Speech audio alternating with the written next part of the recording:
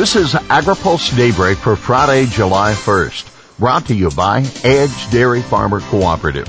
Good morning. I'm Jeff Nally. Here's today's headlines. Climate funding gets fresh push.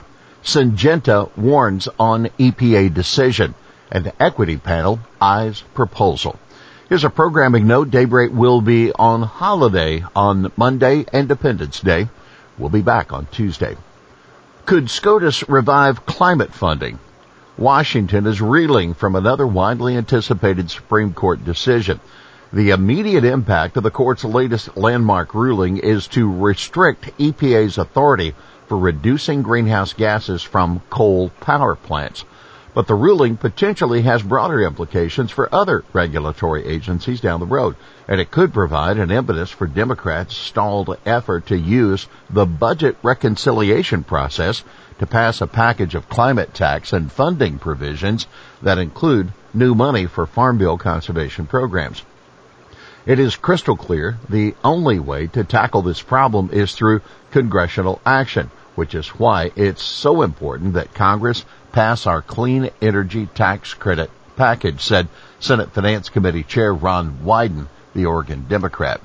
Lisa Jacobson, the president of the Business Council for Sustainable Energy, said the ruling, quote, must be an urgent call to Congress to enact national policies to address climate change, starting with the reconciliation package. But before the day was over, Senate Minority Leader Mitch McConnell of Kentucky let it be known that if Democrats pursue that partisan reconciliation package, Republicans won't give them the votes to pass the separate international competitiveness bill, which was a top and is a top priority for President Biden. So, back to Supreme Court. One environmental group, the Environmental Integrity Project, warned against interpreting the decision as preventing EPA from regulating greenhouse gases at all. The majority on the Supreme Court recognized EPA's right to do so by establishing emission limits that are imposed directly on power plants, which could be based on fuel switching, efficiency improvements, or other technologies, according to Eric Schaefer, executive director of the group and the former director civil enforcement at EPA. But others in the green movement say the court's broad reading of the major questions doctrine could have far-reaching impacts on environmental and other regulations crafted from laws where congressional intent is difficult to discern. Blockbuster announcements affecting pesticides' future. Atrazine manufacturer and registrant Syngenta is warning that new restrictions on the herbicide could force growers of nearly 24 million acres of corn, sorghum, and sugarcane to use tillage practices to control weeds. That's adversely impacting carbon savings. Farmers rely heavily on herbicides to limit tillage and keep carbon in the ground. EPA is proposing changes to atrazine's registration that would result in less product being applied in field corn, sweet corn, sorghum, and sugarcane. The EPA move to protect aquatic plants was one of two key regulatory actions announced yesterday with implications for major agriculture pesticides. The National Marine Fisheries Service issued a biological opinion requiring mitigation measures for diazinon, malathion, and chlorpyrifos to protect endangered salmonid in the Pacific Northwest. Agriculture users must limit spraying anywhere from nearly 500 feet to nearly 1,000 feet from streams and leave a vegetative buffer strip that captures pesticide pollution before it enters water, the Center for Biological Diversity said in a news release praising the biological opinion. We'll have more AgriPulse Daybreak after this. AgriPulse Daybreak is sponsored by Edge Dairy Farmer Cooperative, the third largest dairy cooperative in the country based on milk volume. Edge is a powerful advocate in Washington for farmers throughout the Midwest. Dairy farmers have always been leaders in caring for the environment, and they continue to lead in addressing changing climate conditions. Edge believes environmentally focused policies affecting agriculture should be guided by farmers, grounded in science, driven by the market, and sufficiently flexible to allow for innovation at the farm level. Welcome back to AgriPulse Daybreak. Equity Commission on track to deliver proposals. Deputy Agriculture Secretary Jill Bronaugh says USDA's Equity Commission is on track to deliver its recommendations for how USDA can improve its record on racial equity. During an interview for AgriPulse Newsmakers, Bronaugh said commission subcommittees have begun to identify ideas for interim report.